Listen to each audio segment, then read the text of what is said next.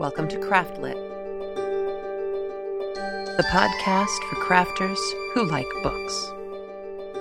My name is Heather Wardover, and I'm podcasting from my corner of the Sonoran Desert, the Old Pueblo, Tucson, Arizona.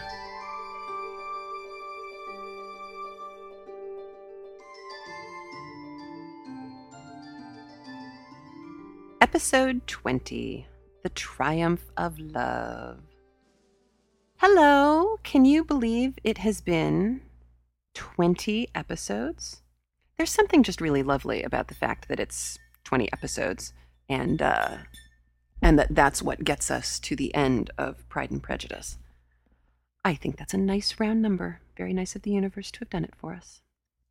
So this week, we say goodbye to Pride and Prejudice, and we'll say hello to some new works next week. I'm very excited about that. I'll talk more about that in a little bit. And I don't know about you, but coming to a close of Jane Austen, I have been itching to do some needlepoint. And it's in a bag in New York somewhere, in a box probably at this point. And I have none. So my hands are kind of itchy, but I'll tell you, knitting with a broken finger, not so easy. That, I think, is part of the reason why I'm really itching to do some needlepoint, because this whole broken finger thing is annoying. In fact, I re-broke it this week when I whacked it on a door frame, and I heard it pop, which was deeply unpleasant. And so now I have actually taped my broken finger to my index finger on my left hand, so neither of them can move. This is helping. And I hope it means it's healing faster, because for the love of God, I need to get this thing off so I can get back to knitting. I have a bad juju doll to make for my mom, who is working in a place that has been, I think, really unpleasant for her. It's just a nasty, nasty place. She changed from a job that she'd had for, over 25 years. She got her PhD, she got a new job, we thought this was all great, and then it turned out to be just a living nightmare. So I don't know if you remember the bad juju doll that Brenda Dane talked about eons ago. It was probably last November or December from the Anti-Craft website, but I went a hunting for it and I found it, and my sons and I went and picked out some yarn that we thought would make a good bad juju doll. And so I'm knitting it up, hoping that it'll make my mom laugh at least a little bit. But I don't know. I don't know if anything can make her laugh right now. It is warm where I am. I'm trying to podcast without doing it from under a blanket because it's just too hot. And people say, oh, but it's a dry heat. And I am guilty of being one of the people who say, oh, but it's a dry heat. And it's true. It is a dry heat, and I do appreciate that. However, it's not so dry right now. Arizona is famous, well, if you've been here in the summertime, you know that Arizona is famous for having these fabulous monsoons. This is when the Sonoran Desert gets all of its rain. Or, well, not all of it, most of its rain. This is when the big cactuses, the cacti, the ones you think of when you think of the desert, the ones that are tall and thin with arms on them, those are saguaros, and they are a vertical water tower. They just store water. And all of the cacti have very shallow roots, so pretty much any time it rains, they get watered. Unlike trees back east where the roots go very, very deep because the water is down below, here the water is up above, and that's pretty much all you've got. I thought I was running out of space on the... Wow. I had to start from scratch. So if you hear any strangeness with the intro, I had to start recording from scratch today because the old file was corrupted. I usually do kind of a save as thing, just so I don't have to keep re-recording the intro. And today it just all went to pot. So I'm redoing this from a clean file, and it looked like it was going to just stop on me, and I didn't understand why. So it's hot and it's humid. Not as humid as it was back in Croton, and for that I will be eternally grateful, but it's humid for Tucson, and that's no fun. It's also, I have to take a drink, I'm sorry. It's also horribly, horribly filled with allergens. Because there's been so much rain, it's like 11 inches of rain in the last month and a half. Everything's blooming. All the wildflowers on the hills are blooming, and there's a lot of mold, and mold is the thing that kills me. So I literally woke up this morning not being able to open my eyes. Not because they were glued shut or anything like that, but because it was so painful. Some piece of pollen had worked its way under my eyelid, and it still feels like there's something in there, and it hurts like that. But I'm surviving. I feel like I'm just kvetching today. Today is just a day to complain. I shouldn't do that. Today is the last day of Pride and Prejudice. Oh, I'm so sorry. Well, I actually, no, I'm not. I have one more thing to, it's not complain about. It's not really complain about. I have been emailing with a number of listeners this week. Thank you all for writing. And one of the conversations I had with another essay writer for Cast On was about the sock wars that are going on. If you haven't heard about the sock wars, I will go ahead and post a link to it because it's kind of interesting to go and read the instructions and then all of the comments. And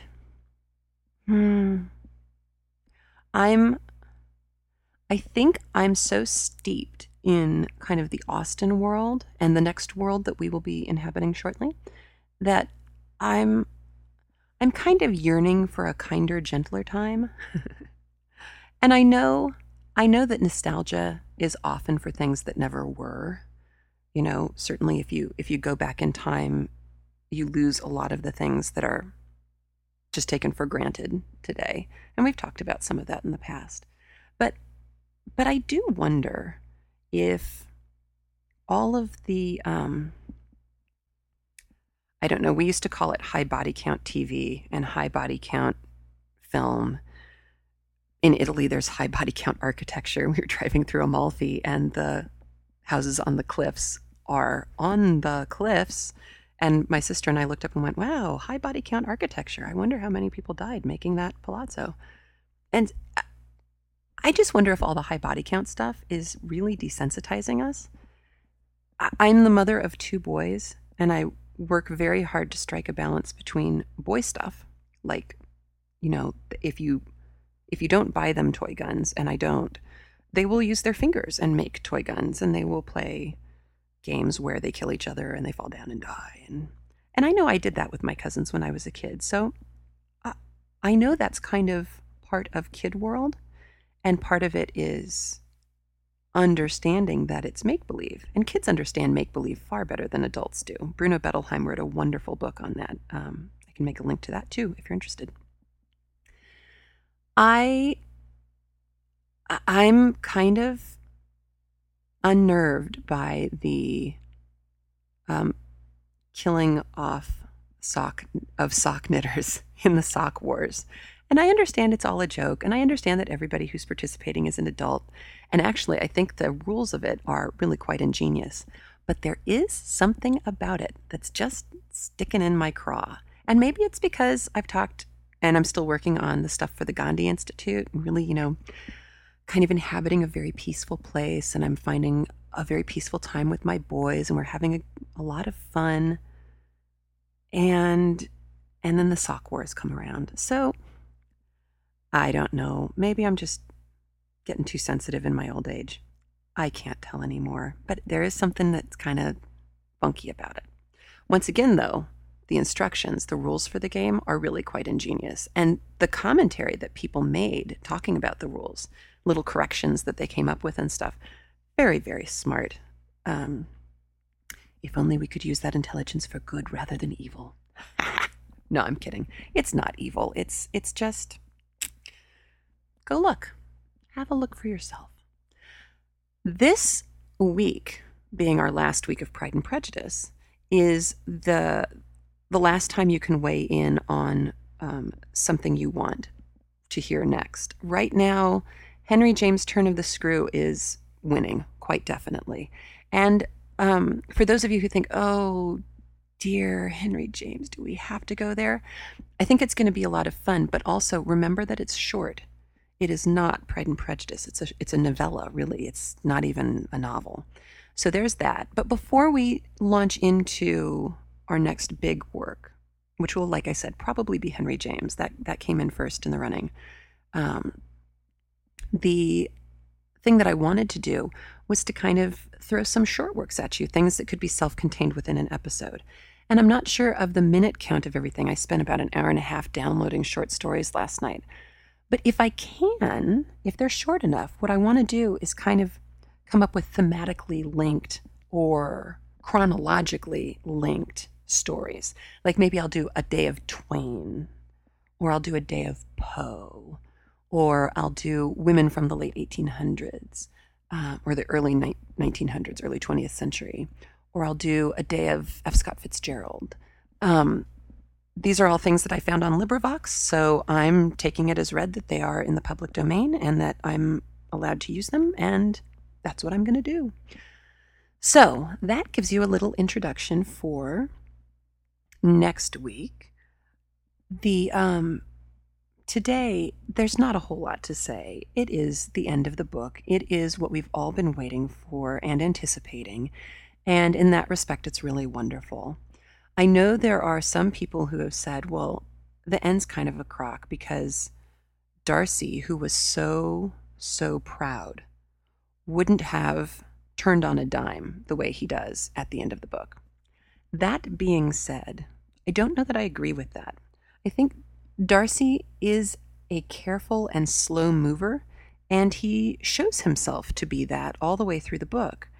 And I think we've been watching his slow U-turn as the book has progressed. I mean, certainly he had turned enough that he proposed to Elizabeth already once when she turned him down.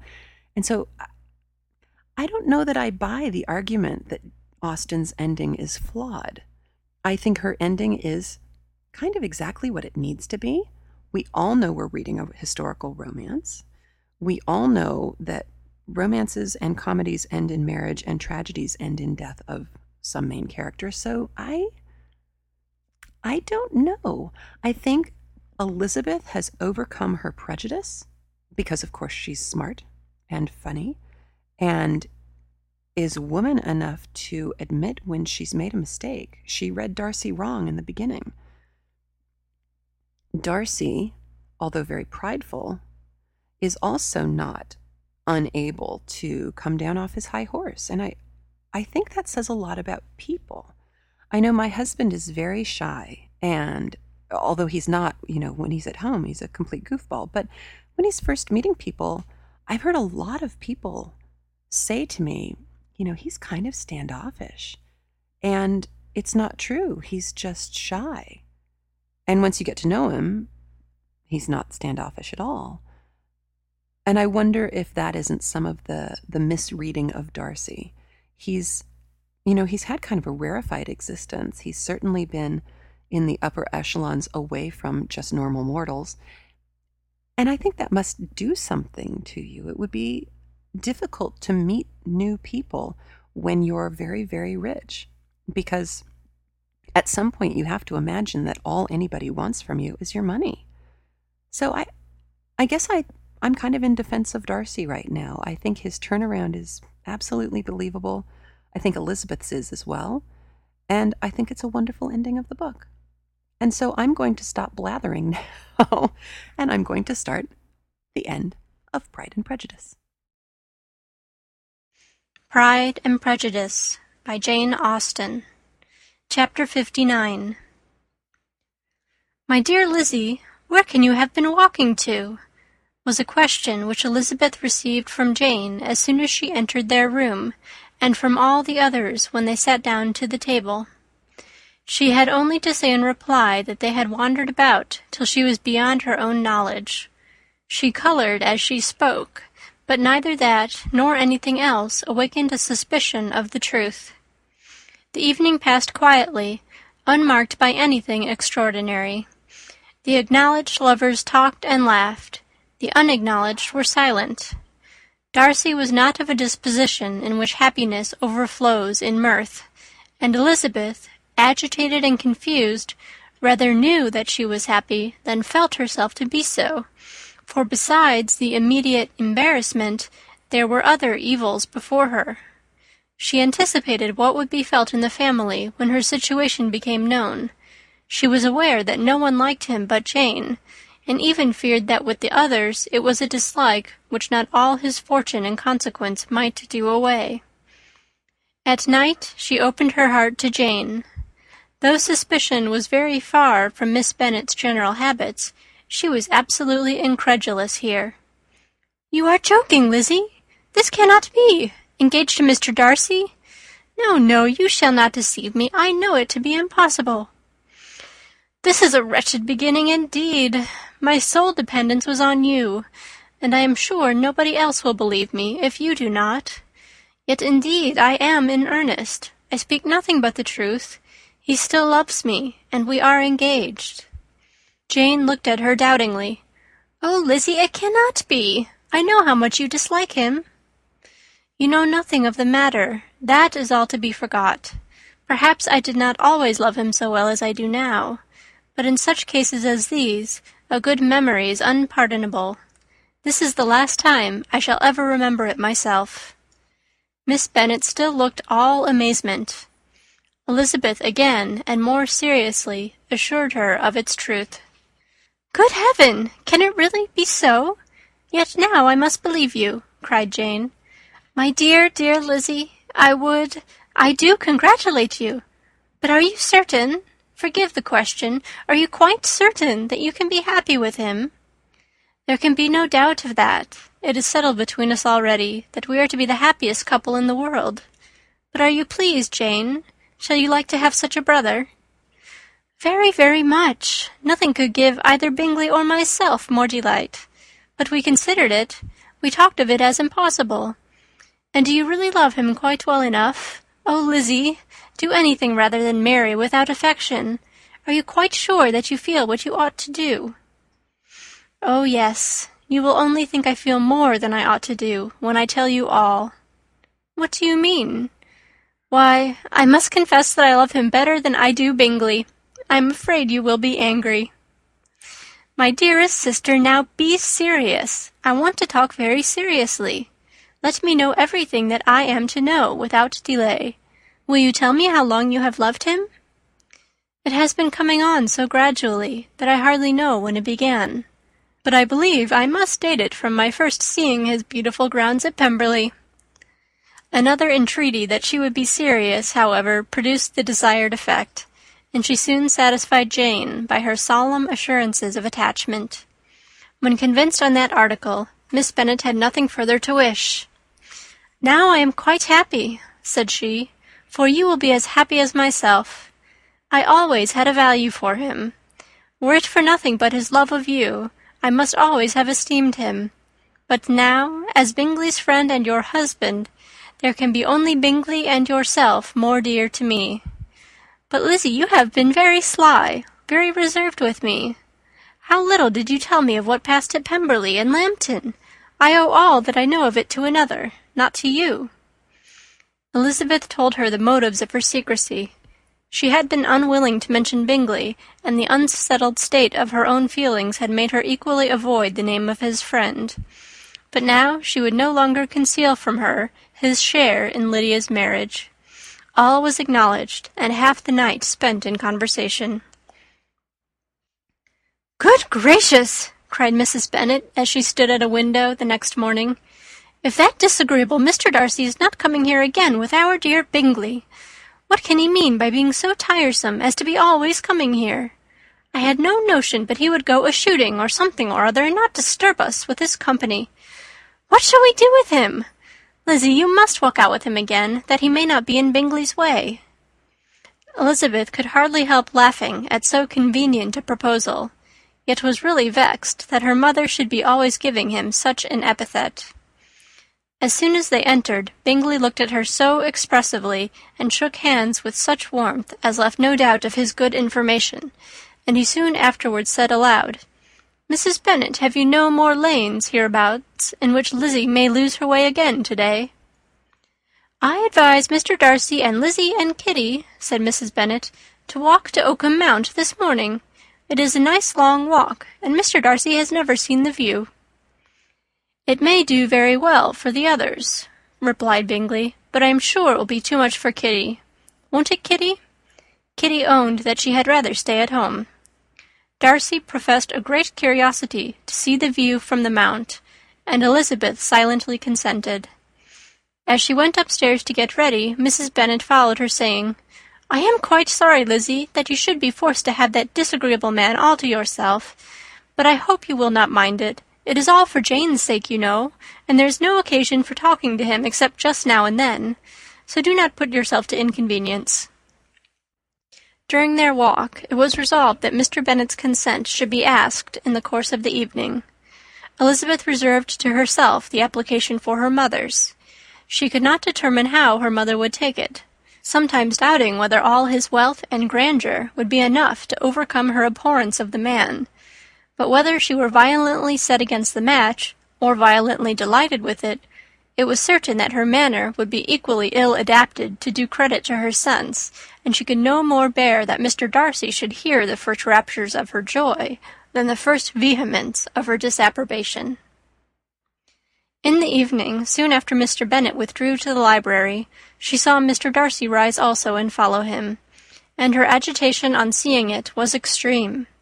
She did not fear her father's opposition, but he was going to be made unhappy, and that it should be through her means, that she, his favourite child, should be distressing him by her choice, should be filling him with fears and regrets in disposing of her, was a wretched reflection, and she sat in misery till Mr. Darcy appeared again, when, looking at him, she was a little relieved by his smile. In a few minutes he approached the table where she was sitting with Kitty, and while pretending to admire her work, said in a whisper, "Go to your father, he wants you in the library." She was gone directly. Her father was walking about the room, looking grave and anxious. "Lizzie," said he, "what are you doing? Are you out of your senses to be accepting this man? Have not you always hated him?" How earnestly did she then wish that her former opinions had been more reasonable, her expressions more moderate. It would have spared her from explanations and professions which it was exceedingly awkward to give, but they were now necessary, and she assured him with some confusion of her attachment to Mr. Darcy. "Or in other words, you are determined to have him. He is rich, to be sure, and you may have more fine clothes and fine carriages than Jane, but will they make you happy?" "Have you any other objection," said Elizabeth, "than your belief of my indifference?" "None at all. We all know him to be a proud, unpleasant sort of man, but this would be nothing if you really liked him." I do like him," she replied with tears in her eyes. "I love him. Indeed, he has no improper pride. He is perfectly amiable. You do not know what he really is. Then pray do not pain me by speaking of him in such terms."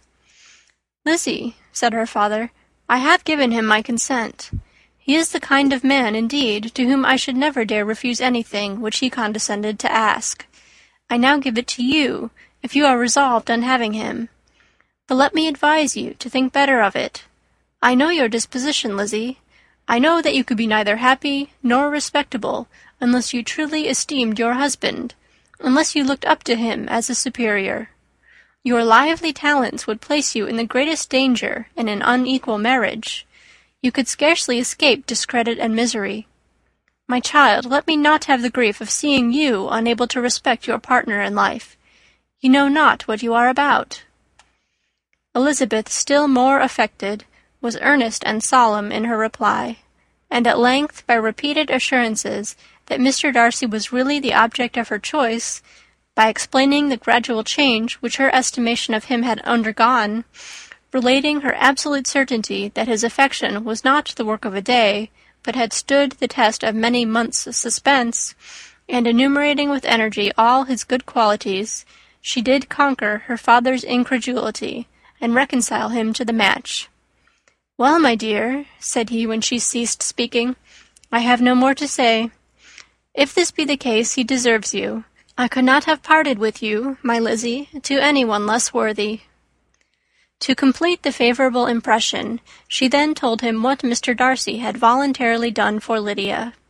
He heard her with astonishment. "This is an evening of wonders indeed. And so Darcy did everything, made up the match, gave them money, paid the fellow's debts, and got him his commission. So much the better. It will save me a world of trouble and economy. Had it been your uncle's doing, I must and would have paid him. But these violent young lovers carry everything their own way. I shall offer to pay him tomorrow. He will rant and storm about his love for you, and there will be an end of the matter." He then recollected her embarrassment a few days before on his reading Mr. Collins's letter, and after laughing at her some time, allowed her at last to go, saying as she quitted the room, "If any young men come for Mary or Kitty, send them in, for I am quite at leisure." Elizabeth's mind was now relieved from a very heavy weight, and after half an hour's quiet reflection in her own room, she was able to join the others with tolerable composure. Everything was too recent for gaiety, but the evening passed tranquilly away. There was no longer anything material to be dreaded, and the comfort of ease and familiarity would come in time. When her mother went up to her dressing-room at night, she followed her, and made the important communication. Its effect was most extraordinary, for on first hearing it, Mrs. Bennet sat quite still, and unable to utter a syllable. Nor was it under many, many minutes that she could comprehend what she heard, though not in general backward to credit what was for the advantage of her family, or that came in the shape of a lover to any of them. She began at length to recover, to fidget about in her chair, get up, sit down again, wonder and bless herself. "Good gracious! Lord bless me, only think! Dear me! Mr. Darcy! Who would have thought it? And is it really true? Oh, my sweetest Lizzie, how rich and how great you will be! What pin money! What jewels, what carriages you will have! Jane's is nothing to it, nothing at all. I am so pleased, so happy. Such a charming man, so handsome, so tall. Oh, my dear Lizzie, pray apologize for my having disliked him so much before. I hope he will overlook it. Dear, dear Lizzie, a house in town, everything that is charming. 3 daughters married, 10,000 a year. Oh, Lord, what will become of me? I shall go distracted." This was enough to prove that her approbation need not be doubted, and Elizabeth, rejoicing that such an effusion was heard only by herself, soon went away. But before she had been 3 minutes in her own room, her mother followed her. "My dearest child," she cried, "I can think of nothing else. 10,000 a year, and very likely more. 'Tis as good as a lord, and a special license. You must and shall be married by a special license. But, my dearest love, tell me what dish Mr. Darcy is particularly fond of, that I may have it tomorrow." This was a sad omen of what her mother's behaviour to the gentleman himself might be, and Elizabeth found that, though in the certain possession of his warmest affection, and secure of her relations' consent, there was still something to be wished for. But the morrow passed off much better than she expected, for Mrs. Bennet luckily stood in such awe of her intended son-in-law that she ventured not to speak to him, unless it was in her power to offer him any attention or mark her deference for his opinion. Elizabeth had the satisfaction of seeing her father taking pains to get acquainted with him, and Mr. Bennet soon assured her that he was rising every hour in his esteem. "I admire all my 3 son-in-laws highly," said he. "Wickham, perhaps, is my favourite, but I think I shall like your husband quite as well as Jane's." End of chapter 59. Chapter 60. Elizabeth's spirits soon rising to playfulness again, she wanted Mr. Darcy to account for his having ever fallen in love with her. "How could you begin?" said she. "I can comprehend your going on charmingly, when you had once made a beginning, but what could set you off in the first place?" "I cannot fix on the hour, or the spot, or the look, or the words which laid the foundation. It is too long ago. I was in the middle before I knew that I had begun. My beauty you had early withstood, and as for my manners, my behaviour to you was at least always bordering on the uncivil, and I never spoke to you without rather wishing to give you pain than not. Now be sincere. Did you admire me for my impertinence? For the liveliness of your mind, I did. You may as well call it impertinence at once. It was very little less. The fact is that you were sick of civility, of deference, of officious attention. You were disgusted with the women who were always speaking and looking and thinking for your approbation alone. I roused and interested you because I was so unlike them. Had you not been really amiable, you would have hated me for it.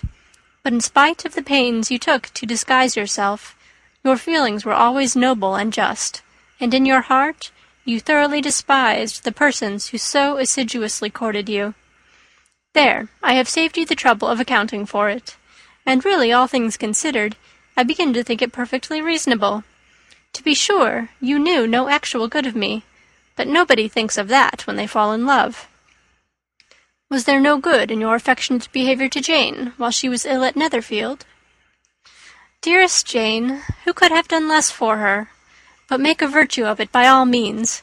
My good qualities are under your protection, and you are to exaggerate them as much as possible, and in return it belongs to me to find occasions for teasing and quarrelling with you as often as may be.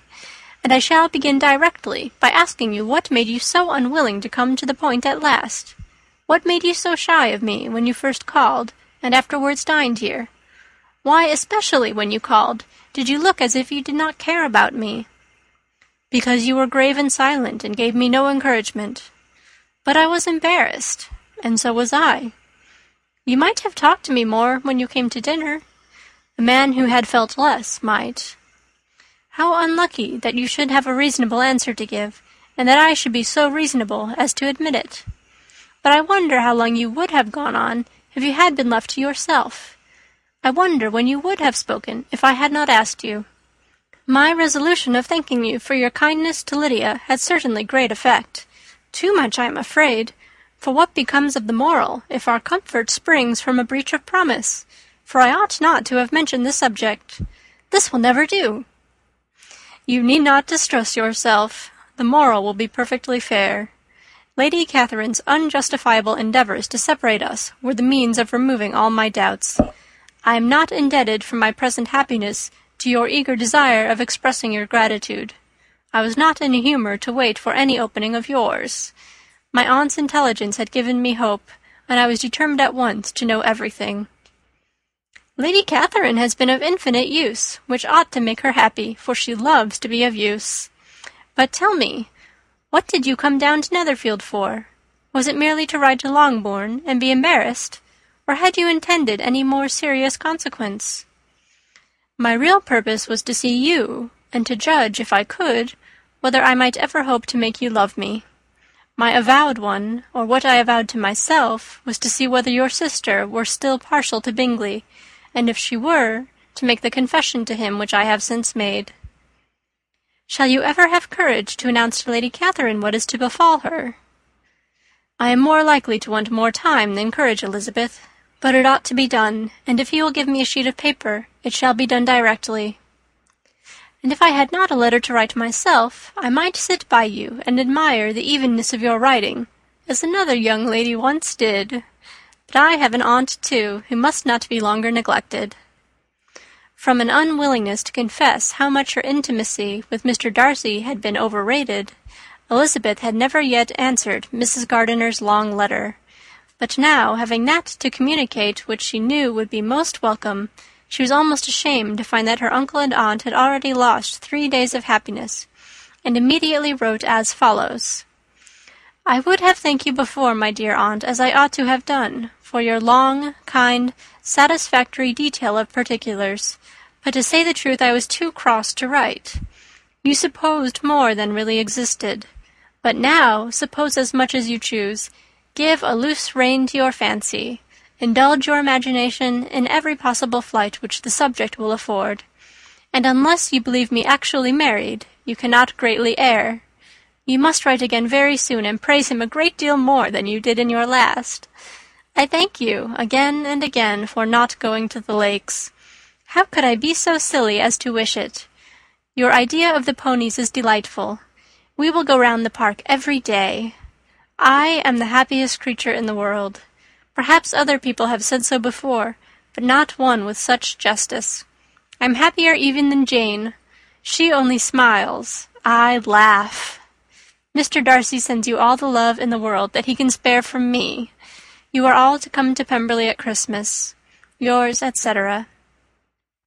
Mr. Darcy's letter to Lady Catherine was in a different style, and still different from either was what Mr. Bennet sent to Mr. Collins in reply to his last. Dear Sir, I must trouble you once more for congratulations. Elizabeth will soon be the wife of Mr. Darcy.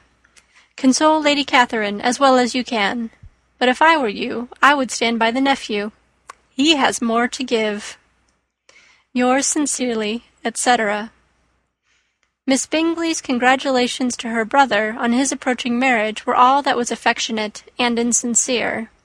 She wrote even to Jane on the occasion to express her delight and repeat all her former professions of regard. Jane was not deceived, but she was affected, and though feeling no reliance on her, could not help writing her a much kinder answer than she knew she deserved. The joy which Miss Darcy expressed on receiving similar information was as sincere as her brother's in sending it. 4 sides of paper were insufficient to contain all her delight, and her earnest desire of being loved by her sister. Before any answer could arrive from Mr. Collins, or any congratulations to Elizabeth from his wife, the Longbourn family heard that the Collinses were coming themselves to Lucas Lodge. The reason of this sudden removal was soon evident. Lady Catherine had been rendered so exceedingly angry by the contents of her nephew's letter that Charlotte, really rejoicing in the match, was anxious to get away till the storm was blown over. At such a moment the arrival of her friend was a sincere pleasure to Elizabeth, though in the course of their meetings she must sometimes think the pleasure dearly bought when she saw Mr. Darcy exposed to all the parading and obsequious civility of her husband. He bore it, however, with admirable calmness. He could even listen to Sir William Lucas when he complimented him on carrying away the brightest jewel of the country, and expressed his hopes of their all meeting frequently at St. James's with very decent composure. If he did shrug his shoulders, it was not till Sir William was out of sight. Mrs. Phillips's vulgarity was another, and perhaps a greater, tax on his forbearance, and though Mrs. Phillips, as well as her sister, stood in too much awe of him to speak with the familiarity which Bingley's good humour encouraged, yet whenever she did speak she must be vulgar. Nor was her respect for him, though it made her more quiet, at all likely to make her more elegant. Elizabeth did all she could to shield him from the frequent notice of either, and was ever anxious to keep him to herself, and to those of her family with whom he might converse without mortification, and though the uncomfortable feelings arising from all this took from the season of courtship much of its pleasure, it added to the hope of the future, and she looked forward with delight to the time when they should be removed from society so little pleasing to either, to all the comfort and elegance of their family party at Pemberley. End of Chapter 60. Chapter 61. Happy for all her maternal feelings was the day on which Mrs. Bennet got rid of her 2 most deserving daughters. With what delighted pride she afterwards visited Mrs. Bingley, and talked of Mrs. Darcy, may be guessed. I wish I could say, for the sake of her family, that the accomplishment of her earnest desire in the establishment of so many of her children produced so happy an effect as to make her a sensible, amiable, well-informed woman for the rest of her life, though perhaps it was lucky for her husband, who might not have relished domestic felicity in so unusual a form, that she still was occasionally nervous and invariably silly. Mr. Bennet missed his second daughter exceedingly. His affection for her drew him oftener from home than anything else could do. He delighted in going to Pemberley, especially when he was least expected. Mr. Bingley and Jane remained at Netherfield only a 12-month. So near a vicinity to her mother and Meryton relations was not desirable even to his easy temper or her affectionate heart. The darling wish of his sisters was then gratified. He bought an estate in a neighbouring county to Derbyshire, and Jane and Elizabeth, in addition to every other source of happiness, were within 30 miles of each other. Kitty, to her very material advantage, spent the chief of her time with her 2 elder sisters. In society so superior to what she had generally known, her improvement was great. She was not of so ungovernable a temper as Lydia, and removed from the influence of Lydia's example, she became, by proper attention and management, less irritable, less ignorant, and less insipid. From the further disadvantage of Lydia's society, she was of course carefully kept, and though Mrs. Wickham frequently invited her to come and stay with her, with the promise of balls and young men, her father would never consent to her going. Mary was the only daughter who remained at home, and she was necessarily drawn from the pursuit of accomplishments by Mrs. Bennet's being quite unable to sit alone. Mary was obliged to mix more with the world, but she could still moralize over every morning visit, and as she was no longer mortified by comparisons between her sister's beauty and her own, it was suspected by her father that she submitted to the change without much reluctance. As for Wickham and Lydia, their characters suffered no revolution from the marriage of her sisters. He bore with philosophy the conviction that Elizabeth must now become acquainted with whatever of his ingratitude and falsehood had before been unknown to her, and in spite of everything was not wholly without hope that Darcy might yet be prevailed on to make his fortune. The congratulatory letter which Elizabeth received from Lydia on her marriage explained to her that, by his wife at least, if not by himself, such a hope was cherished. The letter was to this effect: "My dear Lizzie, I wish you joy. If you love Mr. Darcy half as well as I do my dear Wickham, you must be very happy. It is a great comfort to have you so rich, and when you have nothing else to do, I hope you will think of us. I am sure Wickham would like a place at court very much, and I do not think we shall have quite money enough to live upon without some help. Any place would do, of about 300 or 400 a year. But, however, do not speak to Mr. Darcy about it, if you had rather not. Yours, etc." As it happened that Elizabeth had much rather not, she endeavoured in her answer to put an end to every entreaty and expectation of the kind. Such relief, however, as it was in her power to afford, by the practice of what might be called economy in her own private expenses, she frequently sent them. It had always been evident to her that such an income as theirs, under the direction of 2 persons so extravagant in their wants and heedless of the future, must be very insufficient to their support, and whenever they changed their quarters, either Jane or herself were sure of being applied to for some little assistance towards discharging their bills. Their manner of living, even when the restoration of peace dismissed them to a home, was unsettled in the extreme. They were always moving from place to place in quest of a cheap situation, and always spending more than they ought. His affection for her soon sunk into indifference. Hers lasted a little longer, and in spite of her youth and her manners, she retained all the claims of reputation which her marriage had given her. Though Darcy could never receive him at Pemberley, yet for Elizabeth's sake he assisted him further in his profession. Lydia was occasionally a visitor there when her husband was gone to enjoy himself in London or Bath, and with the Bingleys they both of them frequently stayed so long that even Bingley's good humour was overcome, and he proceeded so far as to talk of giving them a hint to be gone. Miss Bingley was very deeply mortified by Darcy's marriage, but as she thought it advisable to retain the right of visiting at Pemberley, she dropped all her resentment, was fonder than ever of Georgiana, almost as attentive to Darcy as heretofore, and paid off every arrear of civility to Elizabeth. Pemberley was now Georgiana's home, and the attachment of the sisters was exactly what Darcy had hoped to see.